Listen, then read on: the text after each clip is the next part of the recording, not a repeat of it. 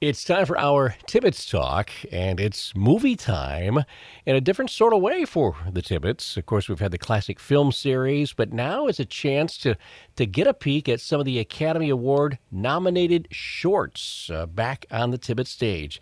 And joining us from London, actually, to talk about that is Cara Pilcher, who is putting together all of this. It's really something special. Of course, we always see the big blockbuster movies and find out who actor of the year is and movie of the year is. Those take the main stage.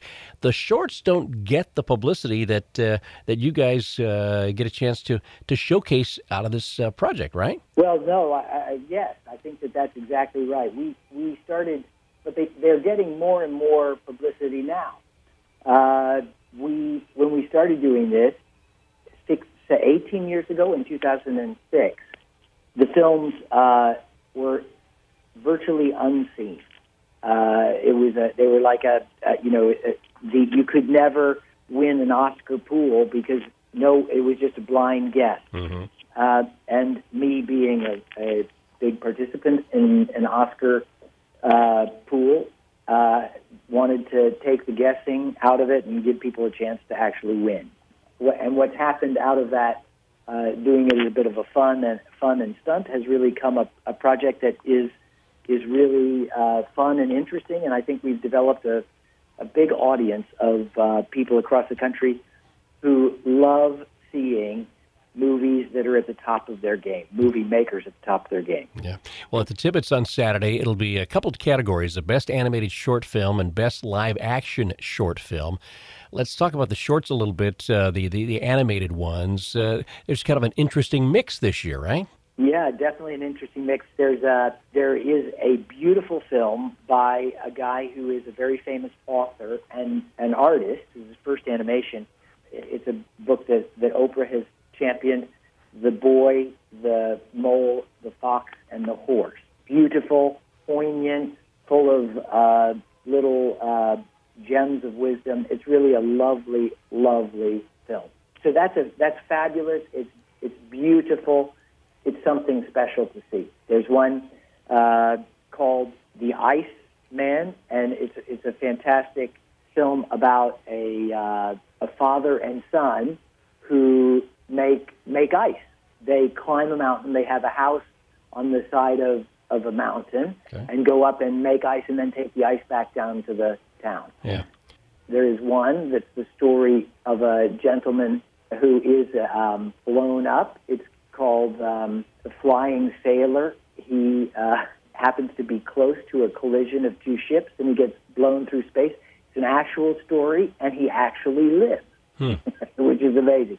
There is a film that is quite shocking. It has a kind of a somewhat surprising title called My Year of Dicks, and it's a story of a young lady who is trying to lose her virginity, as you might guess, and all of the ups and downs of that process. And then the final film is very funny, from Australia. An ostrich told me the world is fake, and I think I believe it. So it's some beautiful films, some moving films, some that are quite a bit edgy and quite shocking, and some just good fun. And they come from around the world, the UK, Portugal, France, the US, Australia, as you mentioned, too, so Canada, and they range in length from 8 minutes to 33 minutes for some of those. Let's talk a little bit about the live action shorts. Are there some highlights out of those for you? Definitely. I would say live action this year is one of the best programs we've ever had, ever.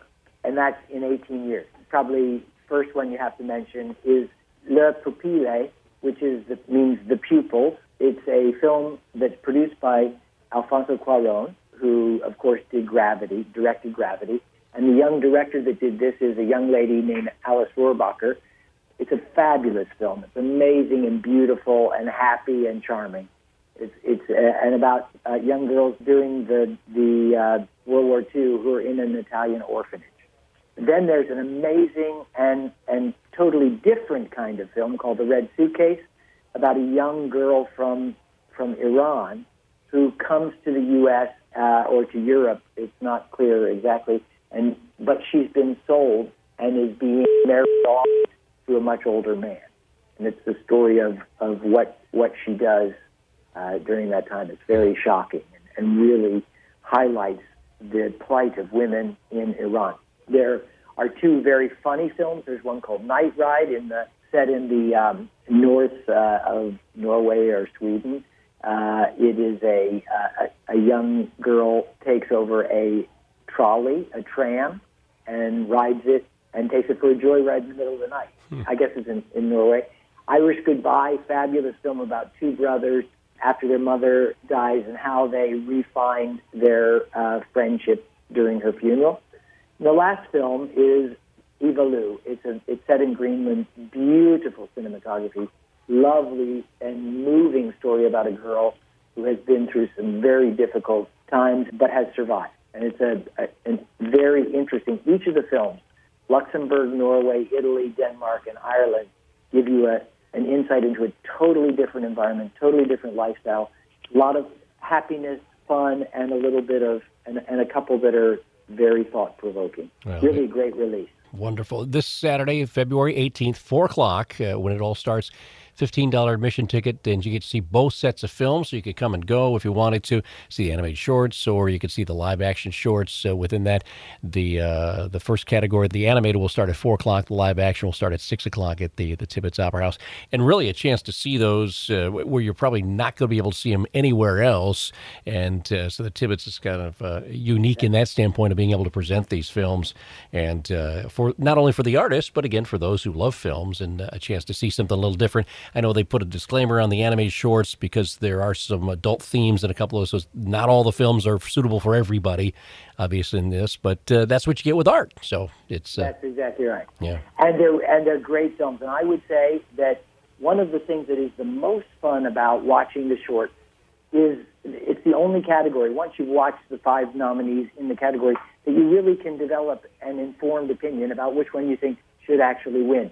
So it goes from being a category that you might not know much about to being probably your favorite category because you've been able to see all the movies. With Oscar night around the corner, it's the Oscar Shorts on stage this Saturday. Carter Pilcher, who was putting this together for the Tibbetts, with us on this edition of our Tibbetts Talk, AM 1590 and FM 95.5 WTVB.